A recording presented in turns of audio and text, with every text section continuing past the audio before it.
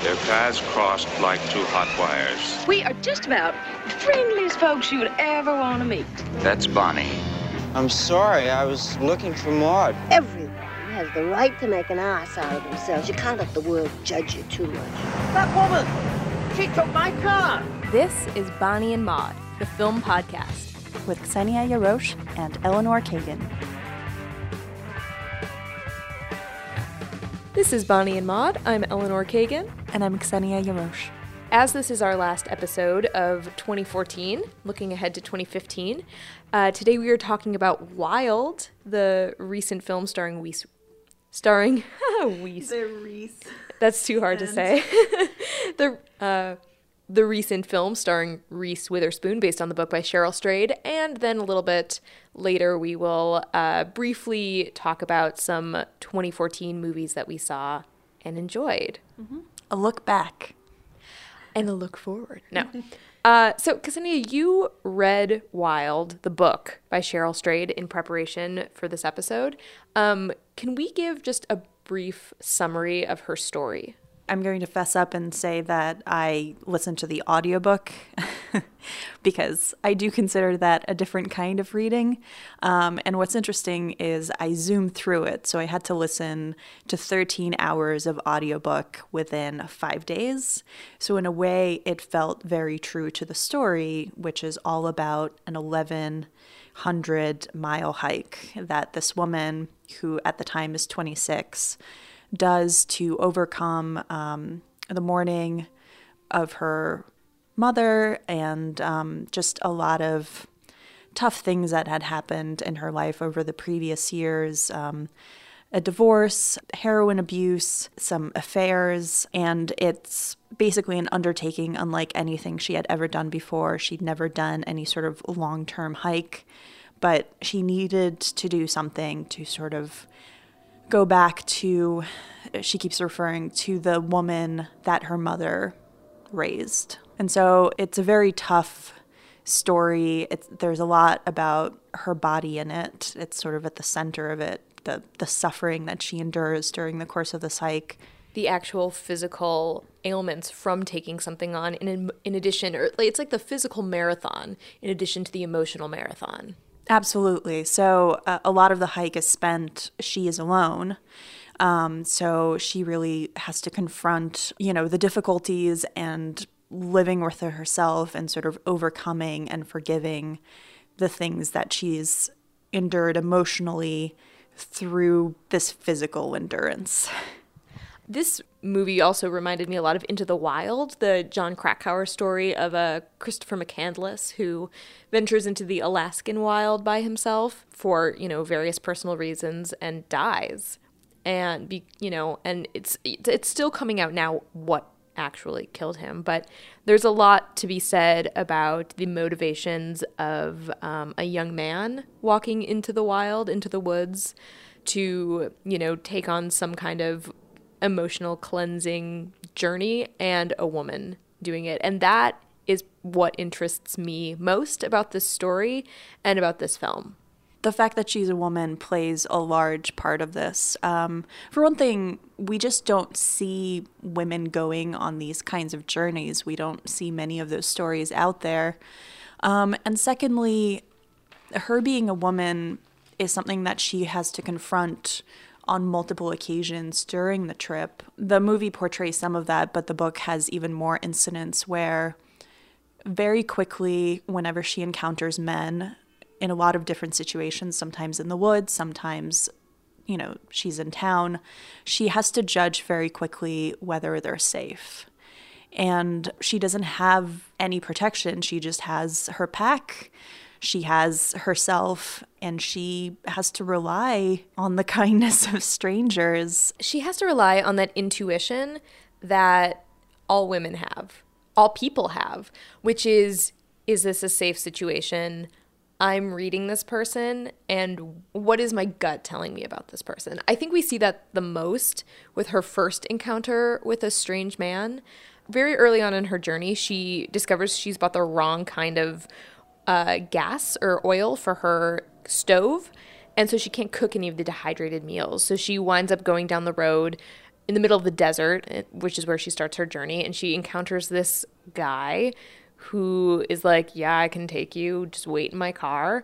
She discovers a gun in the car, and, you know, maybe he's creepy, maybe he isn't. He says, like, there's 2 things I really like at the end of a long day, and he breaks out a flask, and she's just terrified, and he's like, there's one more thing that I like. And, you know, we're all thinking, oh, what's going to happen? Mm-hmm. And he's like, licorice. My wife hates it when I eat candy. And then suddenly the tension is broken. Mm-hmm. And he takes her home and he and his wife give her a hot meal. But like that was the most tense of, oh no. I actually disagree with myself. There was a tenser meeting with a man later on. But these encounters happen maybe 4 or 5 times throughout the movie where suddenly she has to rely on her gut, whether this is a safe man or an unsafe man or what kind of situation she's in. I mean, and that was so real. I mean, we encounter that every day. We encounter this even in New York City. We encounter those sorts of situations every day.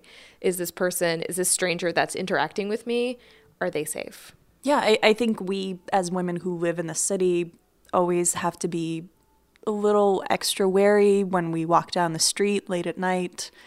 The fear of rape is just sort of inescapable when you're a lone woman and the only person is a man and he is stronger and bigger than you. It was very alarming in the book where she's in the woods and 2 men come up and they're bow hunters.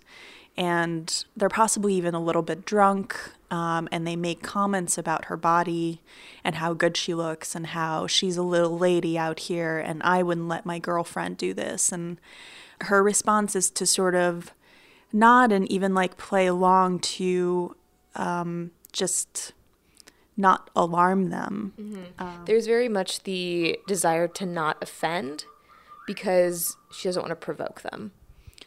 I guess straying from this angle a little bit, what I really love about this story, again, is how central her body is to it and how it's not sexualized and it's not, you know, about her being a mother, which tend to be like the 2 big stories about women's bodies. And it's very much from her angle. So especially in the novel, she very closely describes all the bruises and cuts and missing toenails, and it's disgusting, but also very beautiful in its truth because for the first time we really get to see the rawness of what a woman's body can do. And how far you can push your body to the point even beyond you think you can. And this was also interesting to me that throughout the story, Cheryl is met with so much surprise that she is a young woman undertaking the Pacific Crest Trail on her own. She gets props for it from a lot of people that she encounters. You know, the first sort of main stop she makes, like kind of a hiker's camp, essentially, where they get packages and can kind of hang out and refuel. She's met with applause. Everyone's really impressed by her. She sort of doesn't know what she's doing, and she has the sort of elder hiker men be like, this is how you should pare down your pack. But everyone kind of instantly respects her for going into this journey on her own. And I think people are more shocked when a woman undertakes a extreme physical challenge, like we saw in American Ninja Warrior in our reality TV episode, but also that she's doing it alone, and she really only has herself to rely on. Well, like, I've seen the cover of the book so many times. Like, it's been out there for many years. Oprah. Can you describe it? It's a boot with red laces. I've seen it so many times. And Oprah actually ended up relaunching her book club sort of as a result of this book in 2012 because she loved it so much and needed to share it. So I've seen it, and I was never interested in reading it because I had assumed it was about hiking, and it is, but I had assumed it was from the perspective of someone who like enjoyed hiking and someone who was athletic. And so it really brought me in when I started reading the book, and very quickly she reveals that she's not one of those people, but she needed to do this, and she figured out a lot about being a hiker during the course of her journey. And that really endeared me to her because I could relate more than someone who, does this on a regular basis. I totally respect that quality and use that quality in my own life, which is, this seems like a good idea. I don't know what I'm doing. I'm just going to figure it out as I go along and just kind of do it. And that was so much of what this movie is, and so much of what her story is, was just figuring it out. And like, she kind of doesn't really recognize who she is and what she has inside of her when she starts. She, is coming off of heroin addiction and an aborted pregnancy and a divorce and a death and, a general aimlessness. But she doesn't really question whether or not she's like allowed to take this hike or whether or not she can do it. I know like when she starts the hike, she's like, what the fuck have I done? Why am I doing this? I don't know what the fuck I'm doing. But she keeps going because I think deep down she knows that she will just figure it out because she's smart and resourceful. This movie probably has the most times Reese Witherspoon says fuck in any movie. I read a couple of really great pieces about this movie. One was in New York Magazine, the interview with Cheryl Strayed, and it kind of goes through her life and kind of what she's up to now. She has kids, she's a writer, she's happy, but it made some really interesting ties, one of which was to Gravity, which is another story about a woman being alone. The idea that a story of a woman being alone is so much more rare because when we see these stories, it's usually that a woman needs a reason to be alone, whereas stories of a similar nature with male protagonists, they are cowboys or they're adventurous and they just want to go and do it. But for female-led stories of this nature, there always needs to be a reason, usually traumatic. And usually if this woman is alone, it concludes with her finding a husband or, having a child or marrying. It's almost like there's no happy ending for her unless her aloneness is resolved, quote unquote, in some way, and she becomes a mother or wife or whatever. And here, there's so much joy because the film ends and she's still alone and she's very broke and her body is broken, but she's grateful and happy, and some years after that, it's referenced that she will have a husband and children, but that's not what makes her complete. What makes her complete at that point is that she finished this tremendous walk and she figured a lot of things out about herself and made peace with her life and her decisions.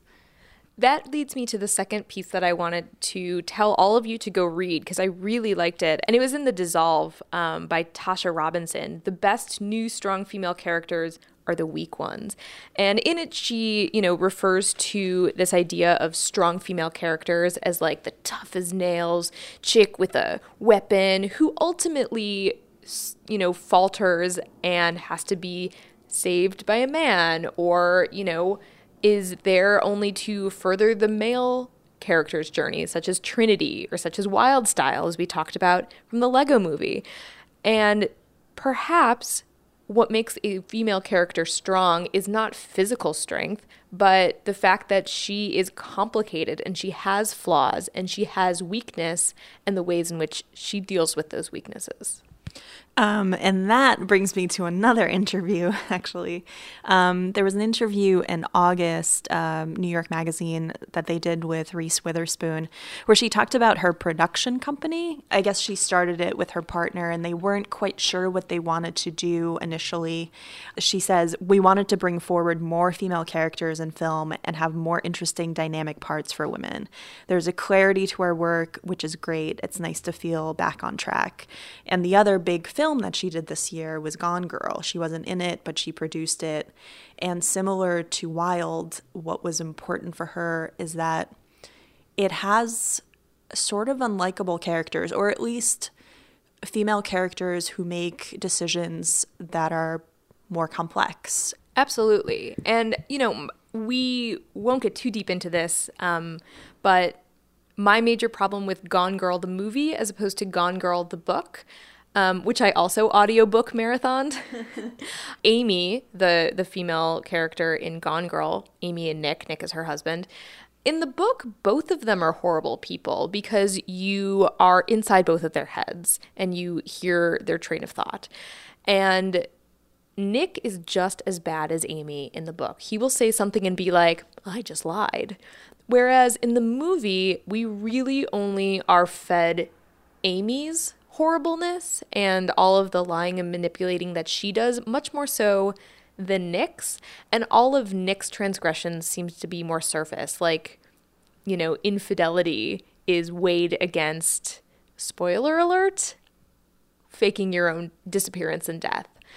I was kind of upset that Amy is really painted as the villain, whereas in the book, they're both terrible, and the story is about the power of what it means to stay together as a couple and the power of marriage when you both have the same terrible goals. So, I mean, but we don't have to get too in the weeds on Gone Girl. In that same interview, Reese Witherspoon references Lena Dunham, which I was very surprised. Like, I just don't think of Reese Witherspoon sitting down and watching Girls. But she sort of reveals how transformative Girls and also Obvious Child have been in showing women in a more varied light. Yeah, and Tasha Robinson in this Dissolve article goes on to point out that while the character of Cheryl, in addition to, you know, characters in The Babadook and A Girl Walks Home Alone at Night, which are two movies that I'll talk about a little bit later in the episode when we look back on 2014, they're all vulnerable, they're all in pain, but they're not victims. They're never painted as victims. And in fact, they can be, and I'm quoting, they're strongly written even when they aren't acting from a place of power. Mm-hmm. Which reminded me of the quote that Cheryl reads when she's reading. She brings along a book of Adrienne Rich poetry, and she repeats the line, denying her wounds came from the same source as her power. And she repeats this over and over again as she's thinking back on her mother. That's just a great place to create female characters from. I'm curious, as someone who hasn't read the book, I'm curious if you found like parts of the movie tedious, or if there were like times when you weren't sure what she was thinking. Like I have the background of so many monologues that she has in her mind that, you know, the movie just can't present. You know, it all pretty much hung together for me. I mean, I have to say Jean-Marc Vallée, the director of this movie, he also did the Dallas Buyers Club last year, is not my favorite filmmaker.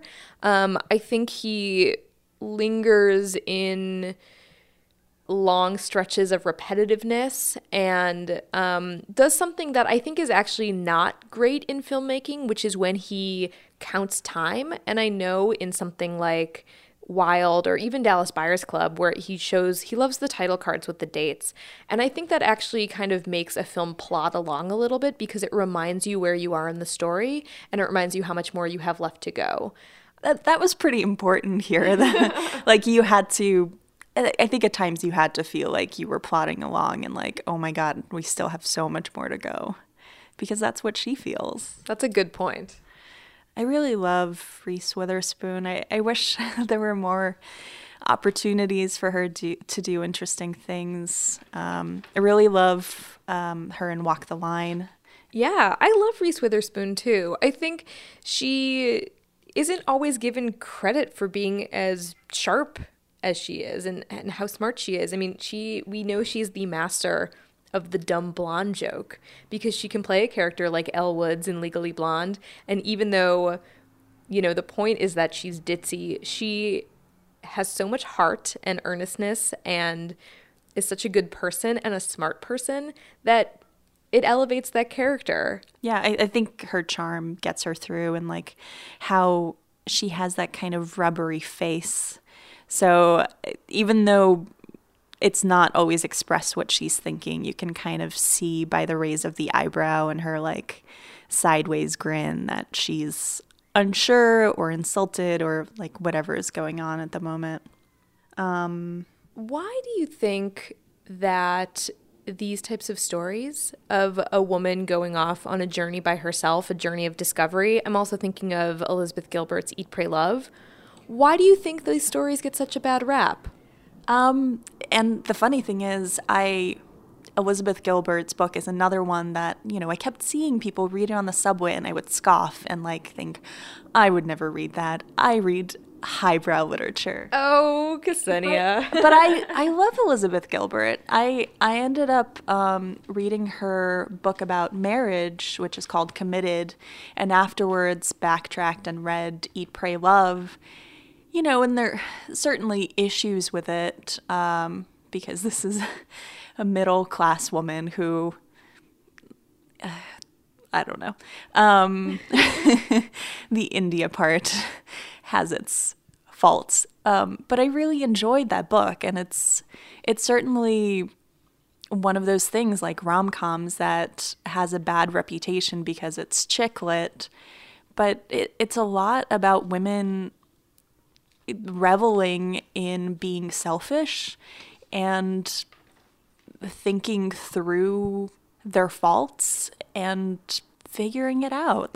It's also really unfair in general to, just because a story is a woman's journey and a female protagonist, automatically make something chick lit, which is such a reductive phrase. And a man is allowed to revel in himself and his aloneness, but when a woman does it, it's well, doesn't she have better things to do? Doesn't she have a husband, and doesn't she have children, and doesn't she have people to take care of?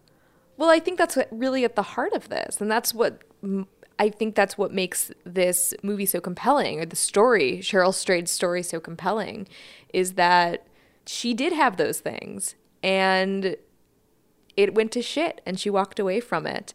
And in this story, we are allowed to see her reveling in the woods. I mean, she's miserable in the woods, but she's still reveling in her aloneness, as you say, and gets respect for it, There's so many times in the movie where she runs into another person and they say, oh my God, you're so tough.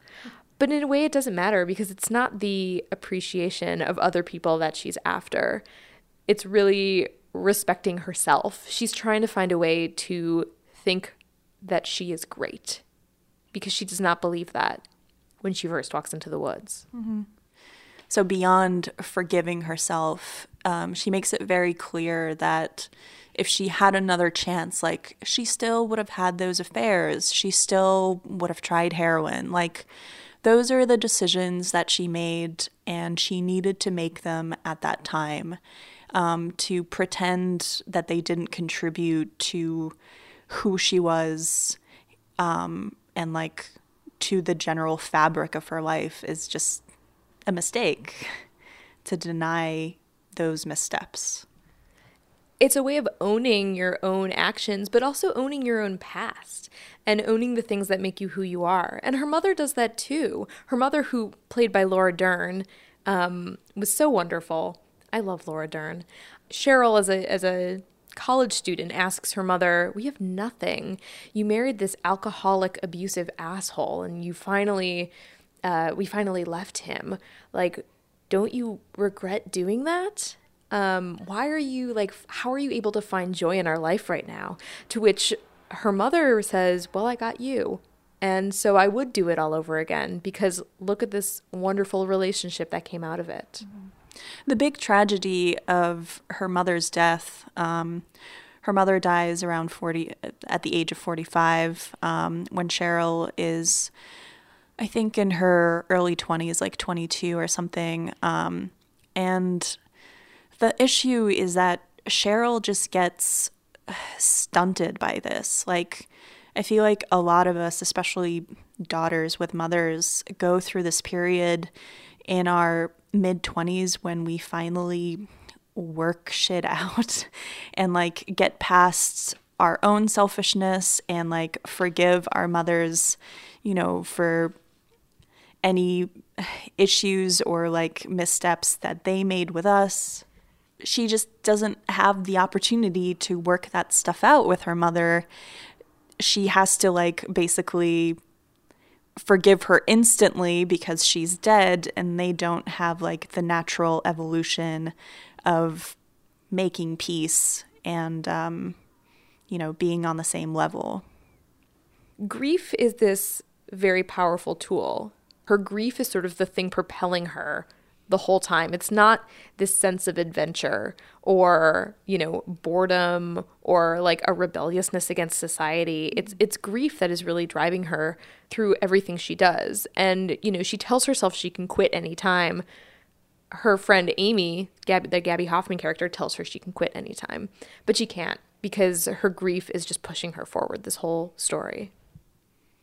Have you ever hiked or spent significant amount of time by yourself? I hate hiking so much.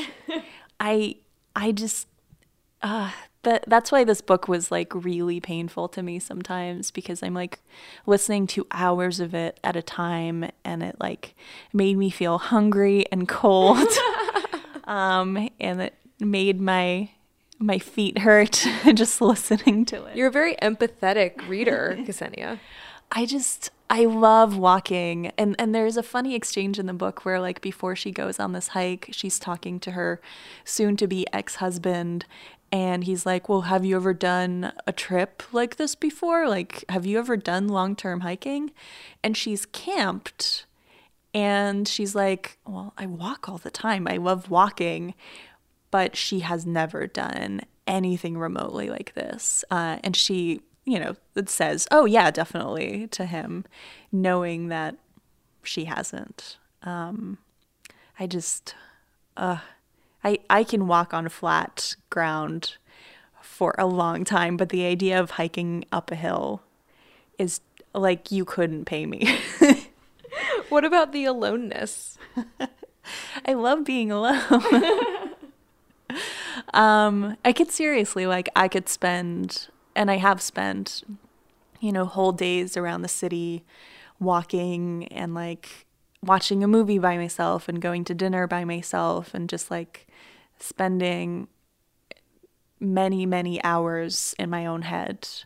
And I find that really enjoyable, but there's a skill that you develop, I think, when you live in New York City or any city, really, any densely populated place, which is the ability to be alone in public. Mm-hmm. And you get this on the subway a lot, which is why when you run into somebody that you know on the subway, even if you're happy to see them, you're like, don't talk to me right now. This is my alone time, So I know what you mean, but like, I think I'm with you that I've never spent time like seriously alone sans humans in the way that Cheryl Strayed, in the way that Sandra Bullock's character in Gravity, just like, whether by choice or by not, as those two stories show, totally, utterly alone. I'm so curious if this movie will encourage women, especially young women, to try hiking long distance, and like if there will be an uptick in women hiking the PCT. I think there was after the book came out, in the same way that there were women who took on their own Eat, Pray, Love journeys in the wake of Elizabeth Gilbert's book. It's wonderful that these have become mainstream stories, because it just reminds women to take time for themselves and like in a way gives them permission to like go eat and pray and hike. So this movie did remind me a lot of some other films that I loved this year, namely The Babadook, which is a very scary movie by first-time Australian director Jennifer Kent.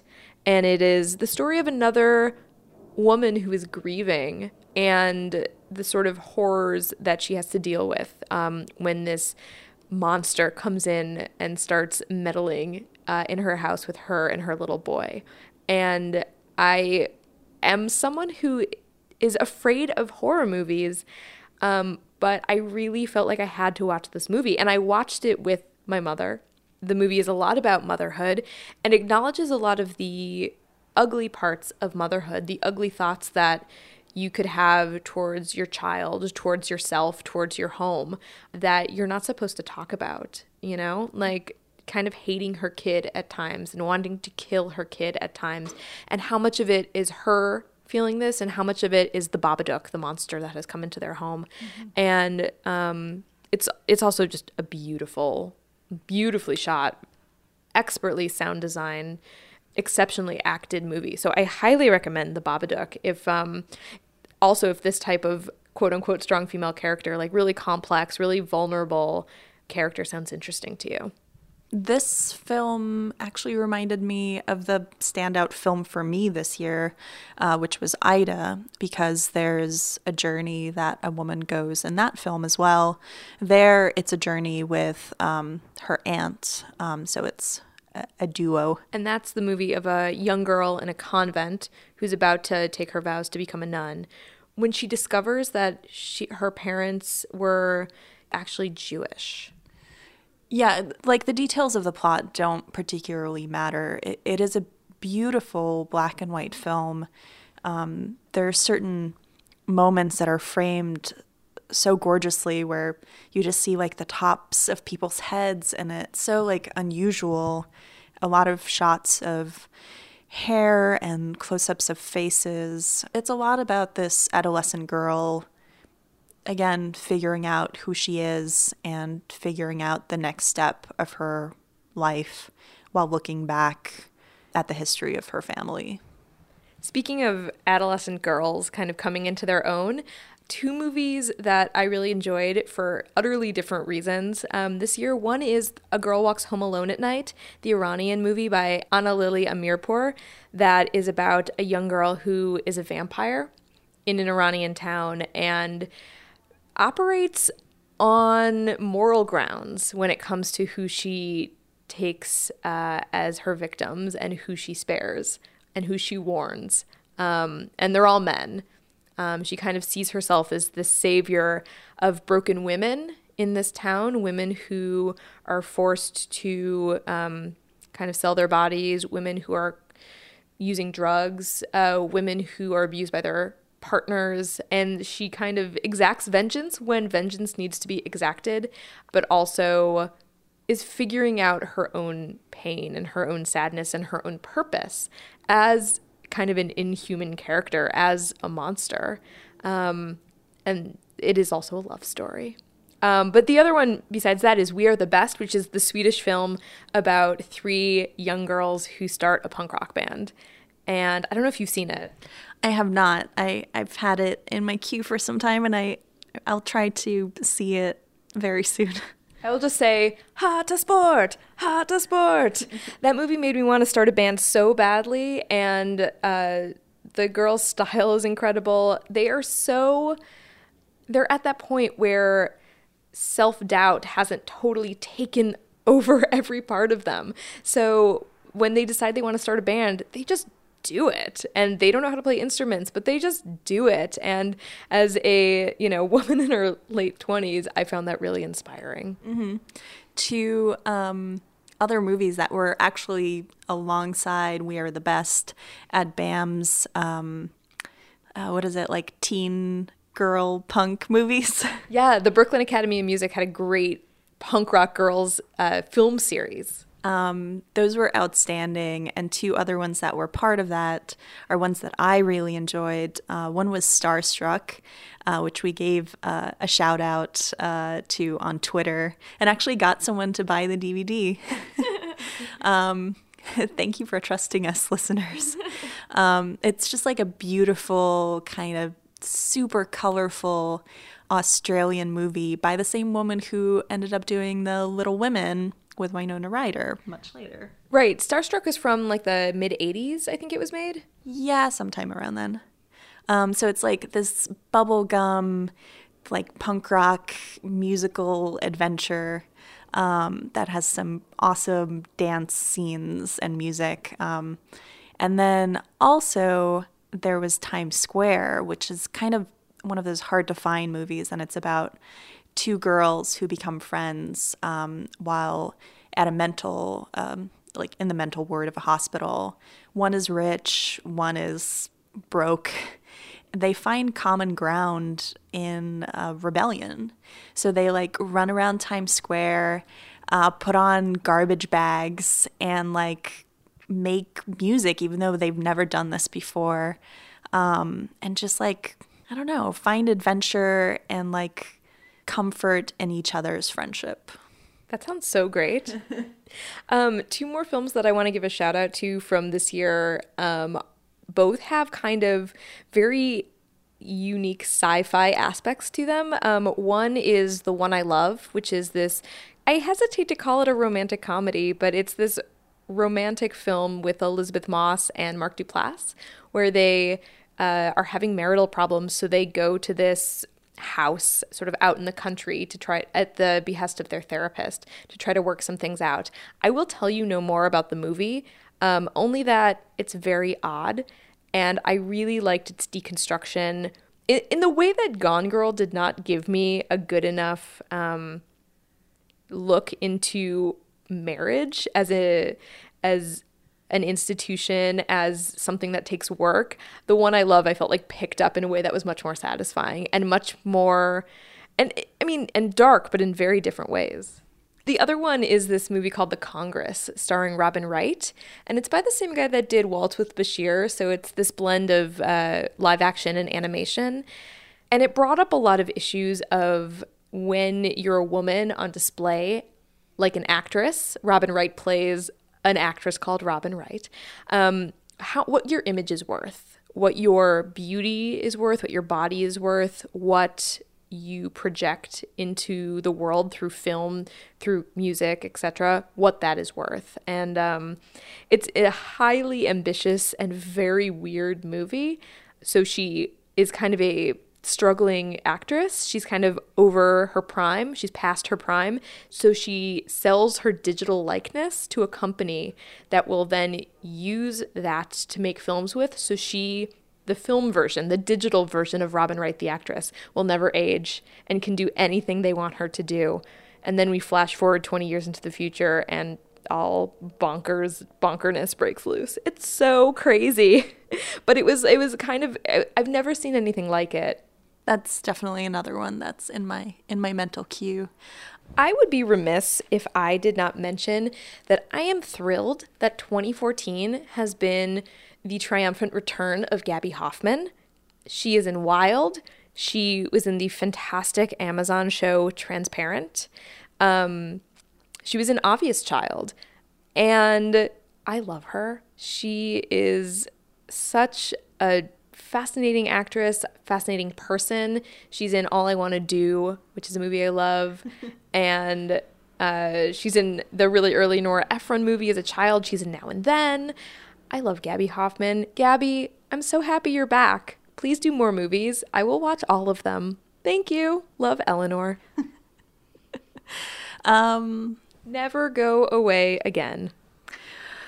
All right. I think we should wrap this up.